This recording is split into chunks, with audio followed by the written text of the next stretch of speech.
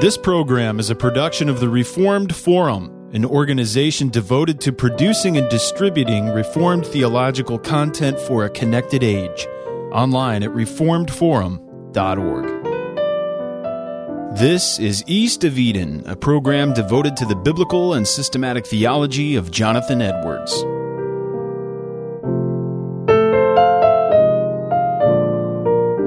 Welcome to East of Eden, a podcast devoted to the biblical and systematic theology of Jonathan Edwards.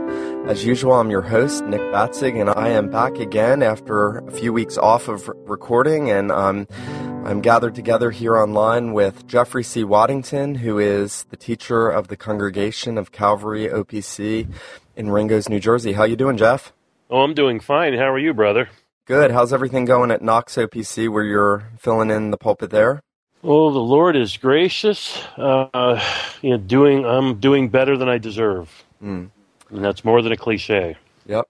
Well, we're thankful that God has you there and using you there. We are also pleased to have on the show, as usual, our other regular panelist, Dave Filson. Dave is pastor at Christ Presbyterian Church in Nashville, Tennessee. And Dave, it's great to have you on the show. So good to be here. And Dave, this is the first time we've been back since you finished your comps for your PhD. Tell us how you're doing. No doubt. Praise the Lord. And that was through a lot of folks' prayers and encouragement, not to mention the able assistance of my co-panelist, Jeff Waddington, encouraging me along the way. And the guys at Westminster, the profs there, were very encouraging. People think, well, I mean, this just proves what a geek I am, but I really thoroughly loved taking the written comps and doing the oral comps. It was very, very exhilarating. That's great. Yeah, well, Amen. Congratulations. We are very thankful. I know it's exciting for me to sit back and see you and Camden and Jeff knocking out your PhD work and seeing the Lord bless that. And pretty soon I'll be the only person on the Reform Forum without a PhD. So it's so I rejoice with you guys.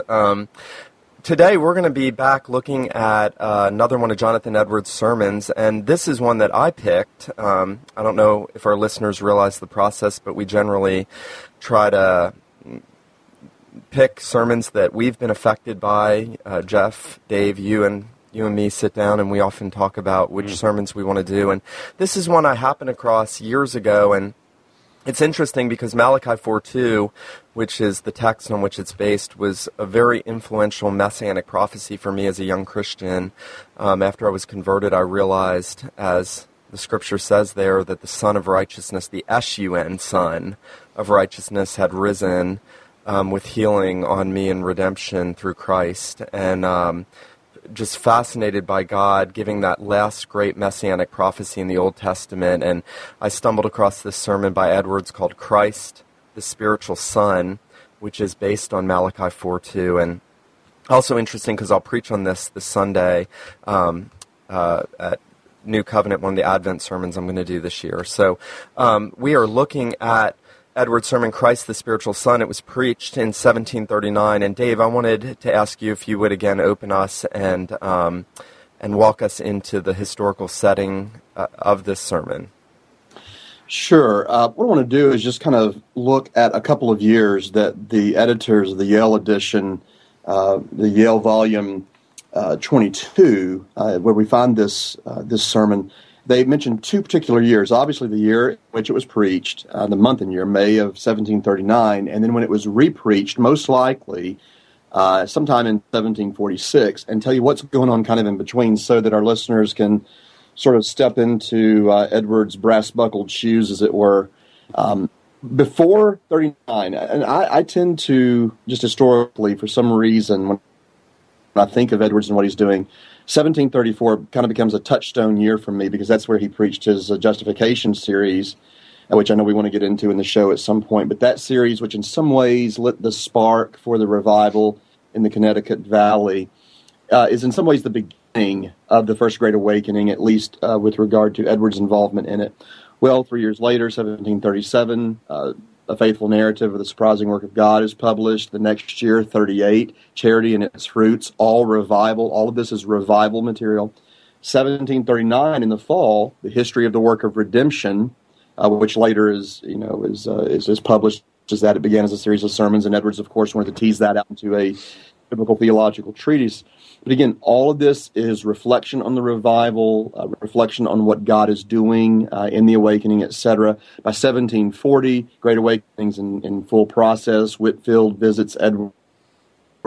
41, Sinners in the Hands of an Angry God, July 8th in Enfield, Connecticut. The distinguishing marks of a work of the Spirit of God is published.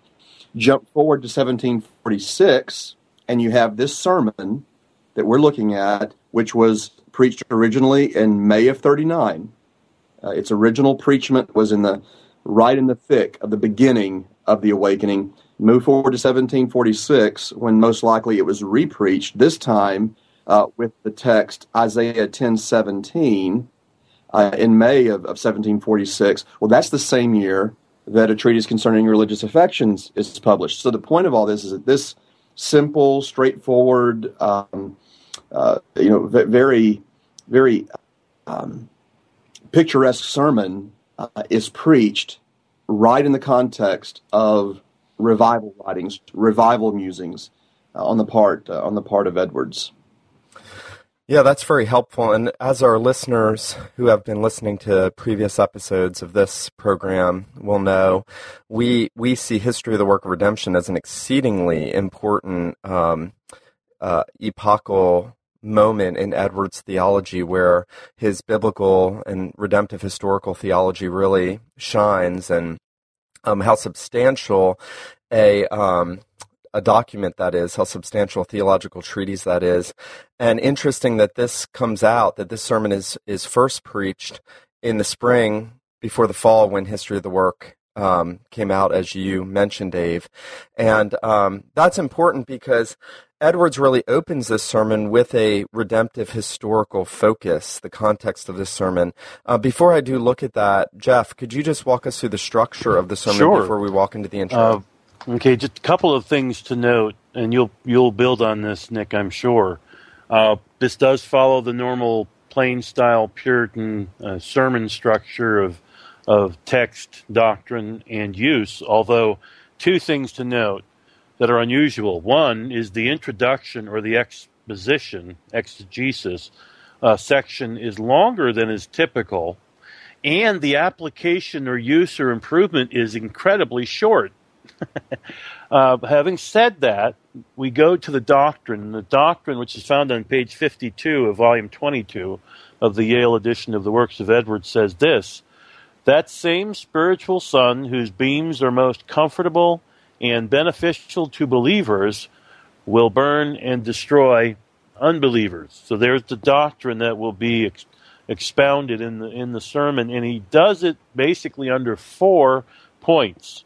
And they are as follows. 1, observe how that Christ is, as it were, the sun of the spiritual world. 2, show what may be represented as the beams of this sun. 3, show how that the beams of this sun will be most pleasant and profitable to believers. And then 4th and finally, how these same beams that are of such benign influence on believers shall burn and destroy the wicked. Now, one comment that I had made earlier when we were talking about this sermon was that Edwards, and I forget where he says this, but he'll talk about the divine providence in general, and how the sun will, the same incident or the same providence can make someone, we often say this, bitter or better. The sun shining on the ground will cause green grass to grow, and it will cause mud to harden and crack. The same one effect, one influence has these dual effects, and he's doing the same thing here, except applying that insight to the person and work of Jesus Christ.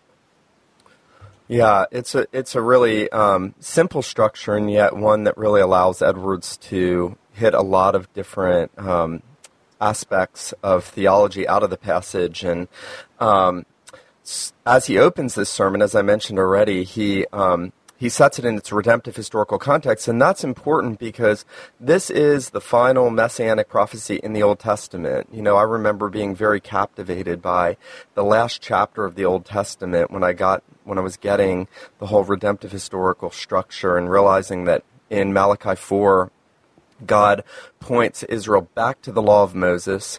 He points them forward to the coming of a new Elijah, John the Baptist, who's obviously going to exist to point to Jesus. And then he tells them, those who fear my name, the S-U-N, Son of Righteousness, will arise with healing in his wings. And this is what Edwards says about the context of this prophecy. He says, Malachi being the last of the prophets who wrote a little before the ceasing of the spirit of prophecy, we have in the text some of the words with which he shut up the canon of the Old Testament.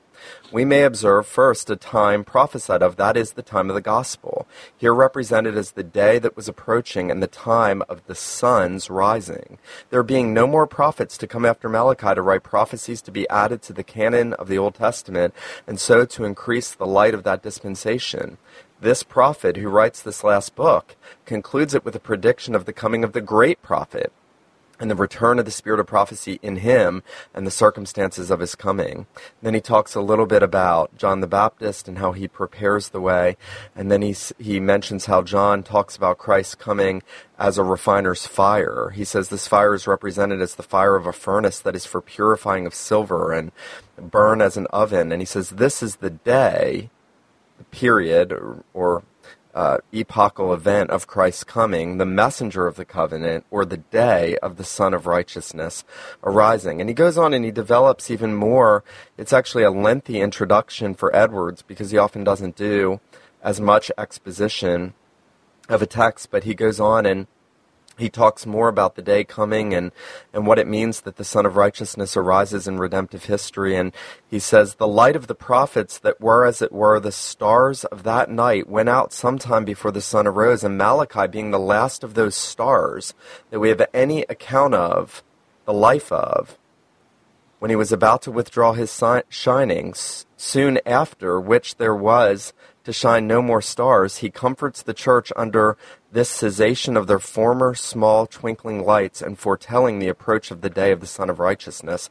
And so he really talks about that 400 years of silence that Malachi is about to walk Israel into, and how there's not going to be any more prophetic voices. And I love how he contrasts Christ as the sun with all the Old Testament prophets he calls stars. You almost get that 1 Corinthians 15, one star differing in glory from another, and they're all like little stars, and Jesus is the big sun star of stars from our perspective.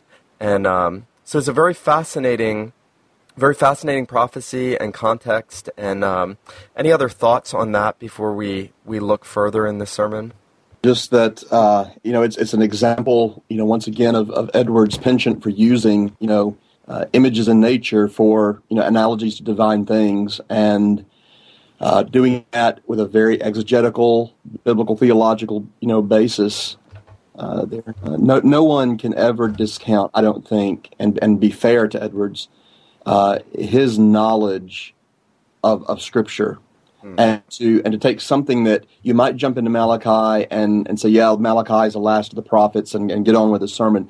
But for him to tease out with convincing imagery like that, with the stars, etc., light and darkness, etc., setting you up for that 400-year intertestamental period, is just remarkable, I think. It is, and we interviewed Sean Lucas not long ago, and one of the chapters in his book, God's Grand Design, he deals with how Edwards was really a master of looking out in general revelation and finding these, we could call them types in the natural world for the spiritual realities that we have in Christ. And I think I always think when he does that, when I read Edwards, because Sean is so dead on with that, and when I see Edwards doing that in various places, he does it all over the place actually, but I have to think he is in many ways exegeting his congregation, as it were, because they're in an agrarian society by and large, and they're thinking in terms of these very general revelation, created order right outside the church windows, trees and grass and fields and harvests and the sky, and it's dark at night. They don't have electricity, so darkness is going to be more, I think, pertinent to their understanding of reality than even it is to us. Obviously, they had oil, they had candles, etc. But I wonder if we really grasp the contrast between light and darkness as the way they would have in their society, in their time, and just the way that Edwards is appealing in that agrarian society to things that would be have been immediately impressionable for them. Yeah, you really see that in this sermon, as we'll touch on throughout, how he talks about the natural sun and all the benefits the natural sun has on the natural world. And I couldn't help thinking about Edwards at 13, I think, right, when he's looking at, is it the jumping spider or the flying spider? I forget which one he was the first to observe, and didn't he write a dissertation on that, Jeff? Do you know? He did, the flying spider. Yeah, and just how captivated he was with the glory of God's world and all that God had created. And, it's also interesting because Edwards could be suspect to an inappropriate allegorizing or spiritualizing, and there are people who criticize him for that with these things. But, Malachi 4:2 gives us a definitive analogy between the created world and the spiritual world, and using that as an analogy that the sun is the only source of light for us, and it shines light on everything in this world, and it enables us to see God's glory, and it exposes, and it's the only source of light, and Christ is the only source of righteousness. He is the Son of righteousness, and that his righteousness exposes sin, and it also provides righteousness and healing spiritually for his people. And I also couldn't help but think, because Malachi does what he does in Malachi 4:2, I wonder if we can't do the same with Psalm 19, where it says, the heavens declare the glory of God, the earth shows forth his handiwork, and it says, in them he has set a tabernacle for the sun, which is like a bridegroom coming out of his chamber. And I remember as a young Christian thinking, the only other time in the scriptures anyone is likened to a bridegroom, it's Jesus. Mm-hmm. And here the sun in Psalm 19, the literal S-U-N, the physical sun, is likened to a bridegroom. And so I think putting Psalm 19 together, Malachi 4:2, it actually bolsters what Edwards does so well when he looks out into creation, as you say, Dave, and how much more in tune his congregation would have been to that. And I wonder how, with all of our technology and electricity and how much we're bound to our offices and our houses, and we're not reading the book of creation like our forefathers did, that we lose something of that. Right. And I got to say, Nick, I'm very impressed with what you just did there, the connections you just made, the bridegroom, the son. That was well played, my friend. Well, and I'm not sure it's legitimate. I remember thinking it's the only time he's called the bridegroom is Christ, and the son is called a bridegroom. So I think you've actually hit on something there, brother. That I'll have to remember that if I ever preach on that passage. But what we've demonstrated, what's already been said, is many people are struck by the unique nature of Edwards' understanding of typology.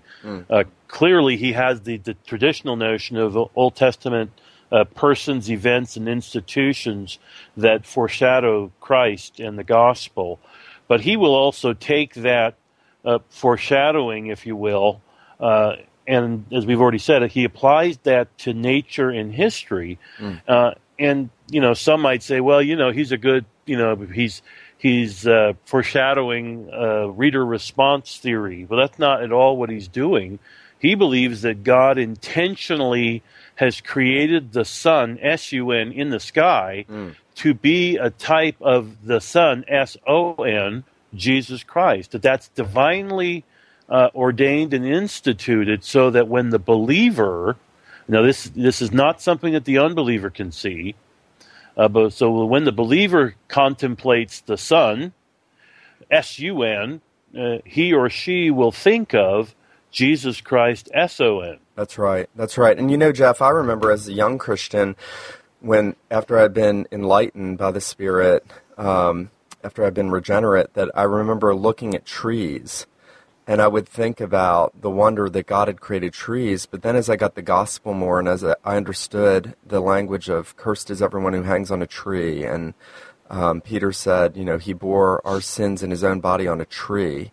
it hit me. God created trees so that Jesus Christ could hang on one and redeem us. Now, somebody can say you're reading too much into post-fall after creation, but everything's plan A. I mean, there's no plan B. So correct. Obviously, what you just said, we have to draw that conclusion. Well, I think so. I don't think there's any way to separate, Nick, what you're saying there from them. Somebody can say, well, you're reading too much post-fall back into the idea of a tree. But if you think about the fact that pre-fall, trees figure pretty prominently, the tree of knowledge and the tree of life, and the only way to make up for what happened at the tree of knowledge of good and evil and get back to the tree of life is via the accursed tree. Yeah. So in some ways, the Bible is a tale of three trees, and so I don't think to look at trees and see that redemptive analogy there is reading too much back into anything. I think it was there from the beginning. I agree. Remember, creation is, for Edwards, for redemption. In other words, redemption is the whole point of creation. Also good, brothers, note how Edwards here jives quite well with Cornelius Van Til's understanding of true knowledge. True knowledge is looking at any one thing and understanding how it relates to God and His plan. That's right. Right? I mean, and that's a big element in Van Til's understanding of the living in God's world.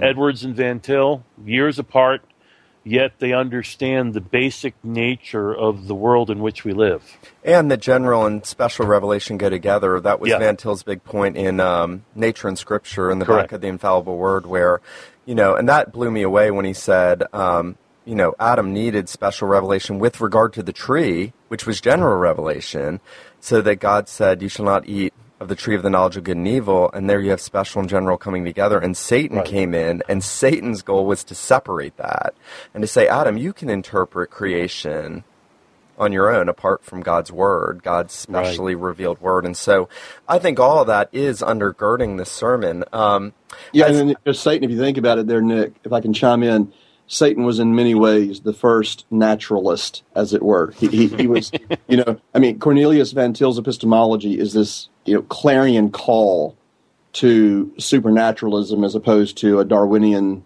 naturalism.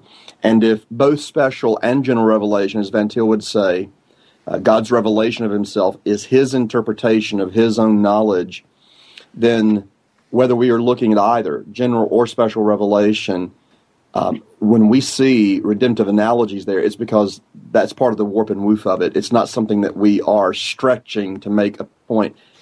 It's part of the warp and woof of it from the very outset. Amen. Yeah, that's great. Now, when Edwards opens this sermon after the introduction, and he talks about how Christ is, as it were, he says, the Son of the spiritual world, he does two things. First, he says Christ is, as it were, the Son of the spiritual world, with regard to His person, and then he says, and the glory of His person, He is the brightness of God's glory, Hebrews 1:3. And then he says, number two, under that Christ is the spiritual Son by virtue of His saving work and influence. So really, person and work of Christ structuring that. And I thought that was really helpful, that we don't want to just talk about the glory of Jesus and His person, and we don't want to just talk about the benefits of Jesus and redemption. Both comprise Christ as the spiritual Son of His people. And, it's pretty easy in one level to talk about Christ as a son. I mean, Matthew tells us His face shone like the sun on the Mount of Transfiguration, and John tells us almost the same thing in Revelation 1, the glorified Christ, his face. The only thing that they could liken it to was the sun, because it's the brightest. Edwards, somewhere else, I think it's under his notes on Scripture on 2 Peter 1, wherever Peter says, is reflecting back on the Transfiguration. We heard His voice when we were with Him on the holy mountain, and we saw the cloud of glory. And Edwards has a really rich exposition there where he says, when John and Matthew talk about Christ's face shining like the sun, that's the only thing they can find in creation to even liken it to, and that it would have been much brighter than that and much greater than that. So I found that to be really helpful, that Malachi here is reaching for the most glorious and the most radiant thing to describe Christ's person. Mm-hmm. Thoughts? Yeah, well, it reminds me, of when I think it's in Luke's account, he talks about the transfiguration, and he talks about, doesn't he speak of the clothing of Jesus, or Jesus, shining like lightning even, and so he's reaching for this kind of just extreme example of brightness, of magnificence. Yeah, that's really great. And as Edwards develops this, and he talks about the benefits, and the majority of the sermon really is taken up with the benefits that we have in Christ, and that really an exposition of the Son of Righteousness shall rise with healing in his wings. And Edwards says here, under the second head, under his first point, he says that we may understand by the beams of this spiritual sun, or its wings, which is a Hebraism, as expressed in the text, that this is manifested by his influences. And then he starts to break down how the sun has these healing influences on people. He says the beams of the sun are those by which the sun is manifested. The sun appears to us or is seen by us no otherwise than by its rays or the beams of its light that it sends forth. All other things here on the face of the earth are seen or discovered by the light or beams of the sun, but the sun is discovered only by its own light. The rays of the sun's light shining to our eyes are those by which the sun's glory is manifested and made to appear to us. And you can see Edwards already setting this up in by way of analogy of the sun's beams to the revelation of Christ to us, or the communication of the Lord Jesus to us. And Jeff, you had talked earlier when we were getting ready for this interview about how Edwards uses the healing idea of the sun in the natural world. Did you want to develop that some for us? Yes, and also note he does refer to not only the beams of the sun, but also the protection of wings, right?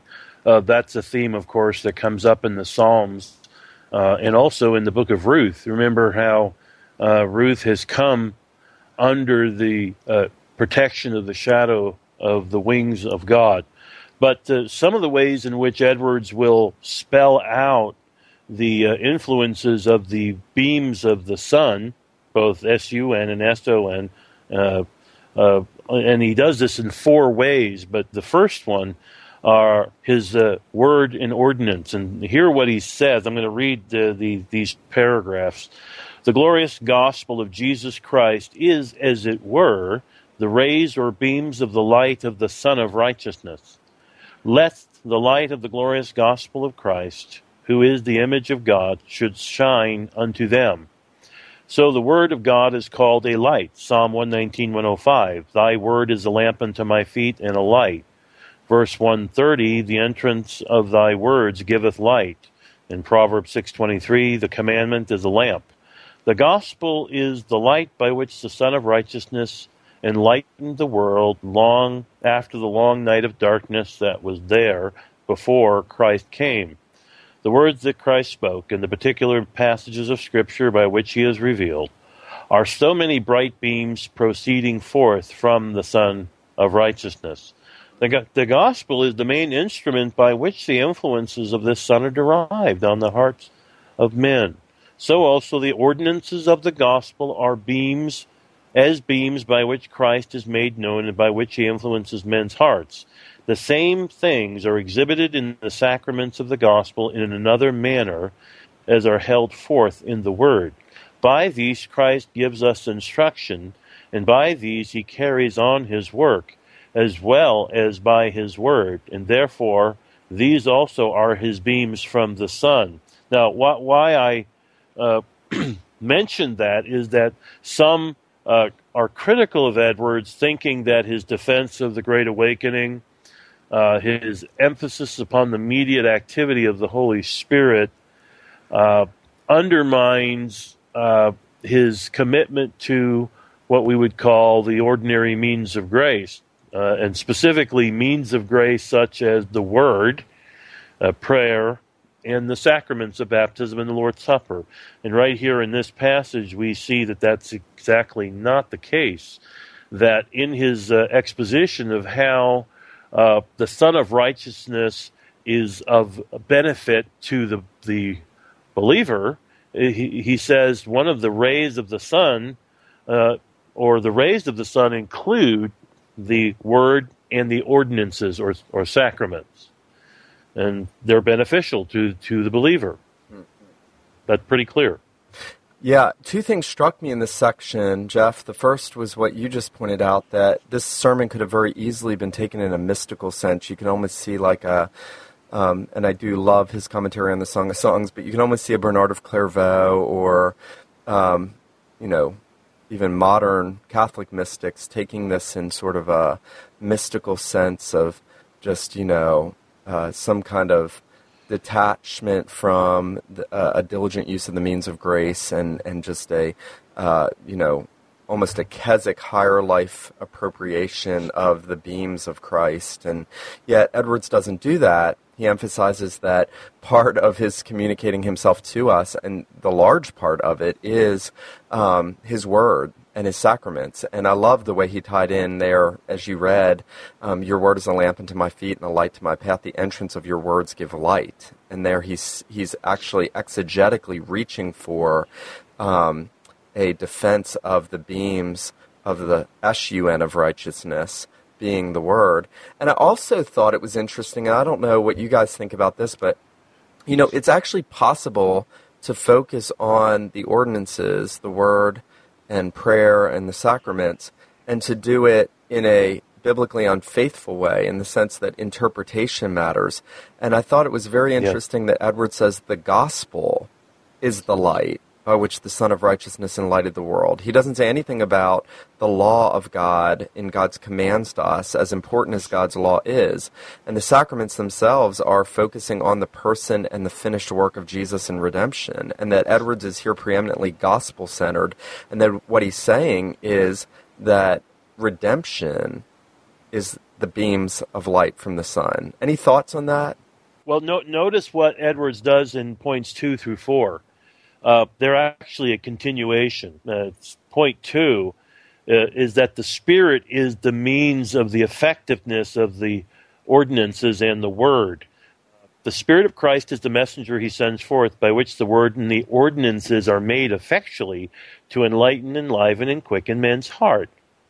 And therefore these communication and influences of the Spirit are, as it were, beams put forth from that. So Edwards is going to say, what he's saying there is that the ordinances, that is the sacraments, aren't effective apart from the Holy Spirit. And then, of course, he goes on in his third point, all the exercises of Christ's power whatsoever may be called his beams, that by which the Son has power and by which it produces all his great and powerful effects are its beams or rays. By these it warms, by these it cherishes, and by these it dries, scorches, and burns. So he's going back to that idea that the beams of the sun have two effects, positive on the elect, negative on the reprobate.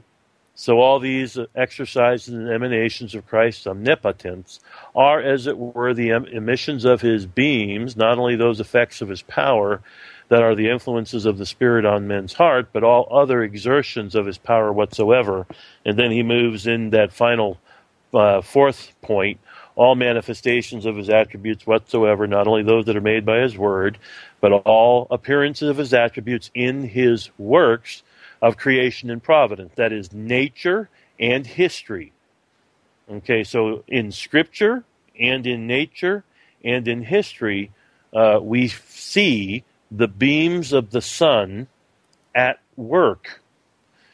And so he ties, and then he goes on and he says, and also those appearances of his majesty and glory, which will be made immediately hereafter, without any use of God's words, ordinances. Now, what he means there, he's talking about the coming of Christ at the second coming. These displays, that which will be made of the majesty of Christ and awful glory of Christ to the bodily eyes of both the good and the bad at the day of judgment, these may be properly represented as the beams of the light or brightness of the Son of Righteousness.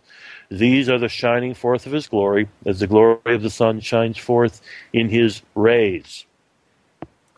Yeah, that's really helpful, because you really do see Edwards safeguarding against a trusting in the means, as it were. And, the Puritans would often guard against that. And I know William T. Link, in his book, he was a not a Reformatie, Dutch Puritan, Second Reformation guy, talked a lot about not trusting in the means, diligent use of the means, but it's the Holy Spirit who has to be at work in the heart.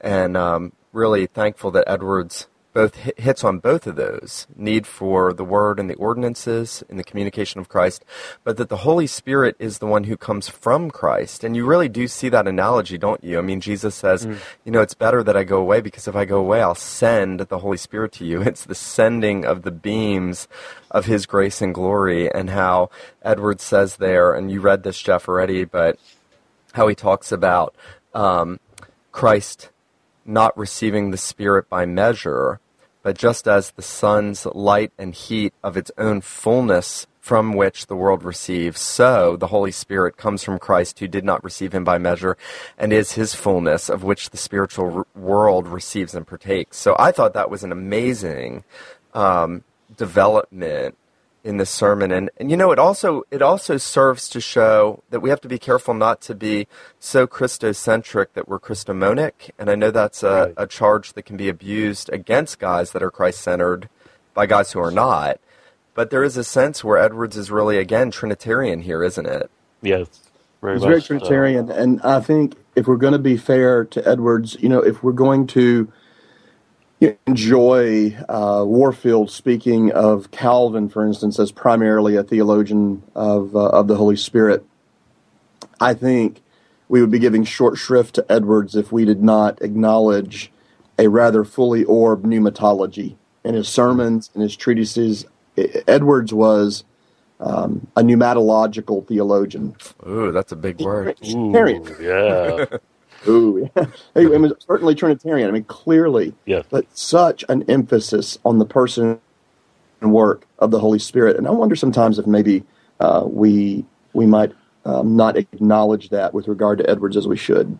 Yeah, I think you're right. I think that's, especially with a show like this where we are so focused on Edwards' redemptive history with regard to Jesus Christ, but the Spirit comes in redemptive history, and He applies Christ, and He unites us to Christ, and He, makes us partakers of those, the fruit of the Spirit, the communicable attributes of God and of Christ. And so, really thankful for Edwards' focus on that. There's really two sections left in this sermon. We don't have a lot of time to look at both of them, so I wanted to just highlight a few things out of the section where Edwards now develops how the believer benefits, and he has a fairly substantive section there about all the benefits of the healing that we get from the Son. And this is where Edwards also goes back to general revelation, and he'll talk about the sun in the different seasons. And I really liked how he did this. He said, how comfortable and pleasant is the warmth of the sun when he returns after a cold winter.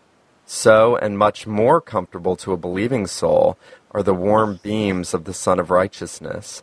And then he says, how does the face of the earth seem to rejoice when the sun comes to shine pleasantly upon it in the spring?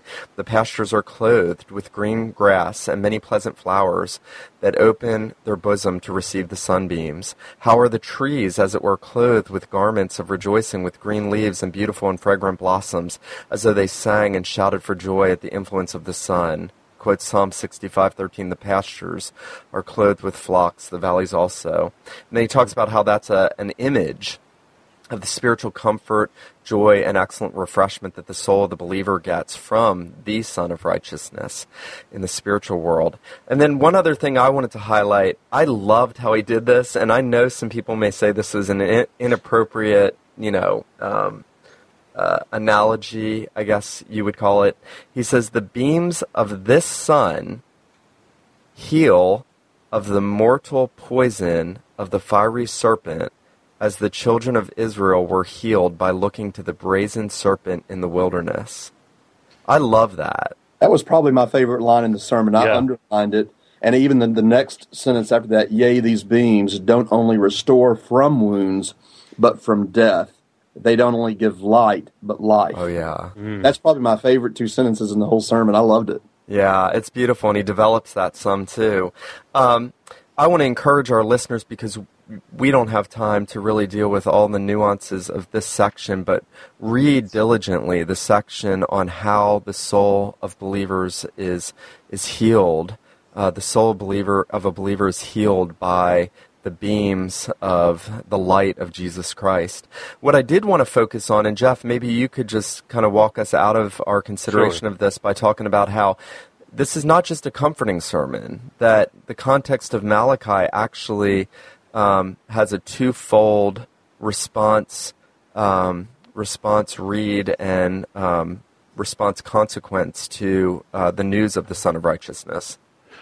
Yes, just as he has 5 points or sub-points with regard to how Christ, the beams of the sun, the influence of Christ is beneficial for the believer, he also has 5 sub-points about how the rays of the sun or the beams of the sun are not beneficial but problematic for the unbeliever. And we'll just go through these as quickly.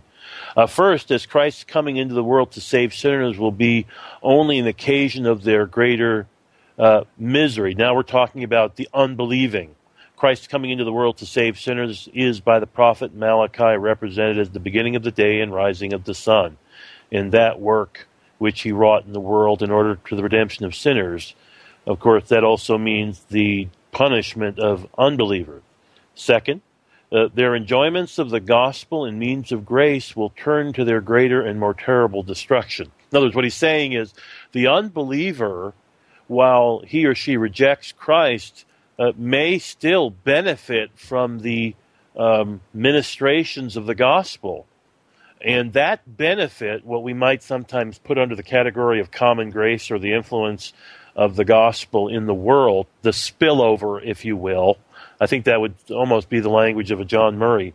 The effects of the gospel in a fallen world, there are some temporal benefits, and what Edwards is saying is those temporal benefits, the influence of the gospel and the means of grace, will actually add to the unbeliever's punishment in judgment.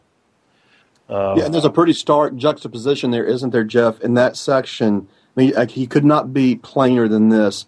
The gospel, which is the vehicle of salvation to believers, is the vehicle of wrath and the savor of death to unbelievers, 2 Corinthians 2:15-16. Then he says, the gospel does but harden the hearts of those that continue in unbelief. The gospel hardens the hearts of those that continue in unbelief. Man, it's pretty stark. Well, I was just going to say, many of us are familiar with, and maybe even in our own lives prior to our conversion, have sat under the ministry of the gospel and become what we call gospel hardened. Mm-hmm. In other words, we take it for granted and we say, oh, someday after I've sowed my wild oats, I'll believe on the Lord Jesus Christ, but let me have my fun now. And of course, Paul tells us in Romans that now is the day of salvation. Not later. Yeah, because we're not guaranteed a later.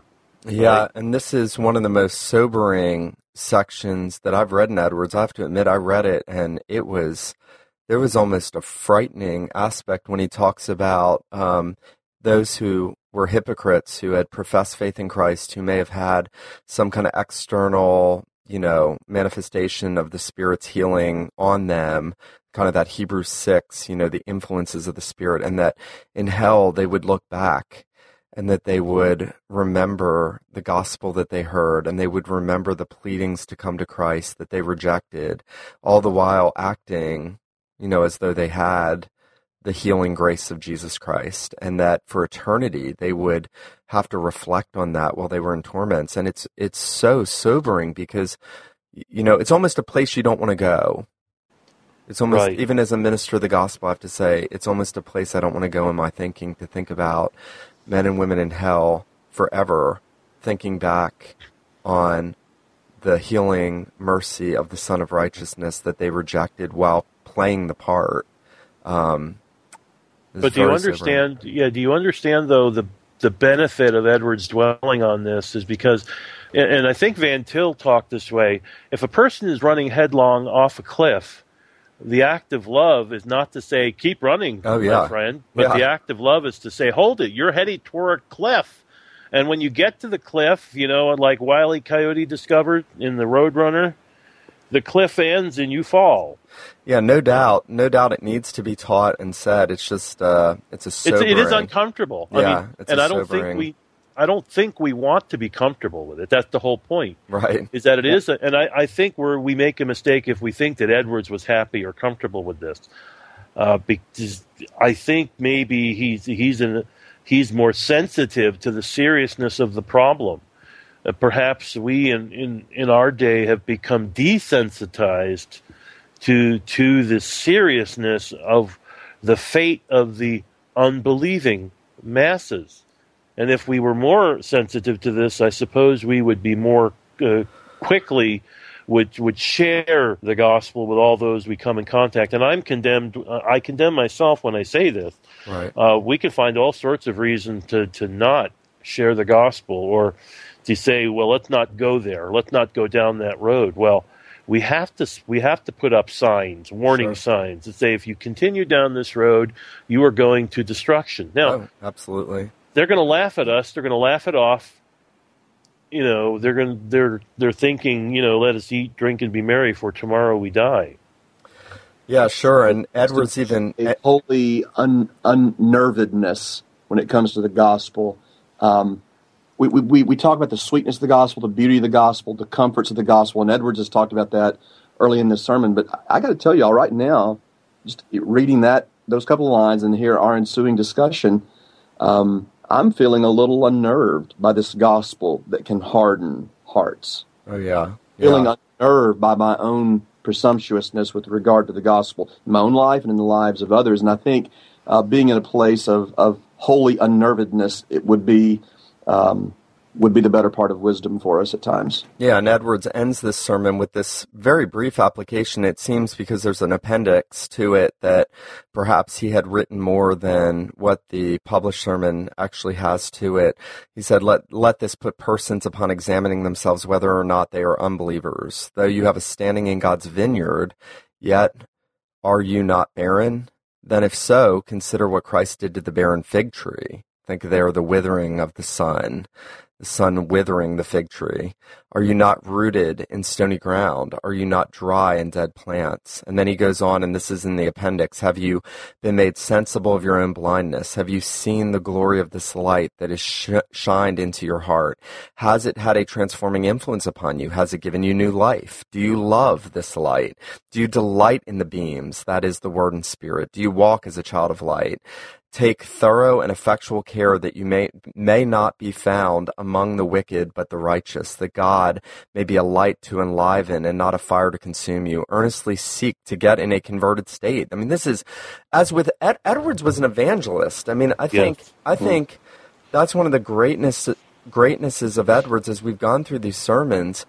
And that whole debate over whether we preach the gospel evangelistically in the visible church, of course we do. I mean, this is why we do it. We need these questions. Every professing believer and every minister needs these questions. Amen. Amen. Now, this is when we talk about preaching the gospel in the church. Of course, and evangelistically we have to, because one, we don't know the actual spiritual state of every last person who's in the church. And of course, we also have visitors who come on occasion and we don't know their spiritual state. Yeah, but also, this is good for the believer, for the one who is along the way in the Christian life. To be reminded of the basics is not a bad thing. Right? To be reminded. I mean, repetition is actually a factor of good teaching. Repetition is a factor of good preaching, and it is, in fact, apostolically founded. Oh, yeah. There is a precedent for repetition that is going back. Now, we don't spend all our time on the basics. That's one of the criticisms, as we remember from the book of Hebrews, right? You wish that you were mature, but you're not. But it's clear that Edwards was an evangelistic preacher. If anybody ever thought that being a Calvinist prevented you from being an evangelist, this surely proves the point is just the opposite. Before we do close out our time together, I wanted to say I kind of thought about this prophecy, and I thought about what Edwards said, and I wondered how could we even develop this out more in a biblical theological way, and with Advent and Christmas in front of us here this year, really thinking about the birth narratives a lot and how, there's a star leading the wise men to the place where the Son of Righteousness is rising in the manger, and how Jesus himself said to Naphtali, to the cities that sat in darkness, upon you a great light has shone. And, you find these themes, Jesus saying, I am the light of the world. And then ultimately at the cross, where the Son of Righteousness is shining in his fullest strength, the physical sun is darkened. You almost have that gospel contrast when the curse falls on him. So you can just keep taking this out and taking this out and taking this out. And I think all of that is intended in a canonical sense. I agree. Now you can let one more before we close out. Yeah. And that is to think about the dual response to the babe in the manger. We get the shepherds and the magi and the angels worshiping the Christ child. And then we have Herod, who absolutely hates the Christ child. The same baby, the same birth, yielding two responses, which is what, of course, Edwards deals with in this sermon in Malachi. Yeah, but amen, and praise God that the light has shone, as John says, but the darkness of the efforts of a Herod, or the darkness of my own heart, has not and cannot and will not ever overcome the light that shone with Christ's coming. Well, we are so thankful that you all have tuned in to listen again to us consider another one of Jonathan Edwards' sermons, and we hope that you've benefited from it. You can find Dave online at teachinglikerain.wordpress.com. You can also find some of his sermons at Christ Presbyterian Church in Nashville, Tennessee. Jeff is on the web at feedingonchrist.com. He's also on many of the shows of the Reformed Forum, and you can find some of his sermons at Calvary-Amwell.org, Calvary OPC there in Ringgoes, New Jersey. And we hope that you'll tune in again for another episode of East of Eden, the Biblical and Systematic Theology of Jonathan Edwards. Thanks.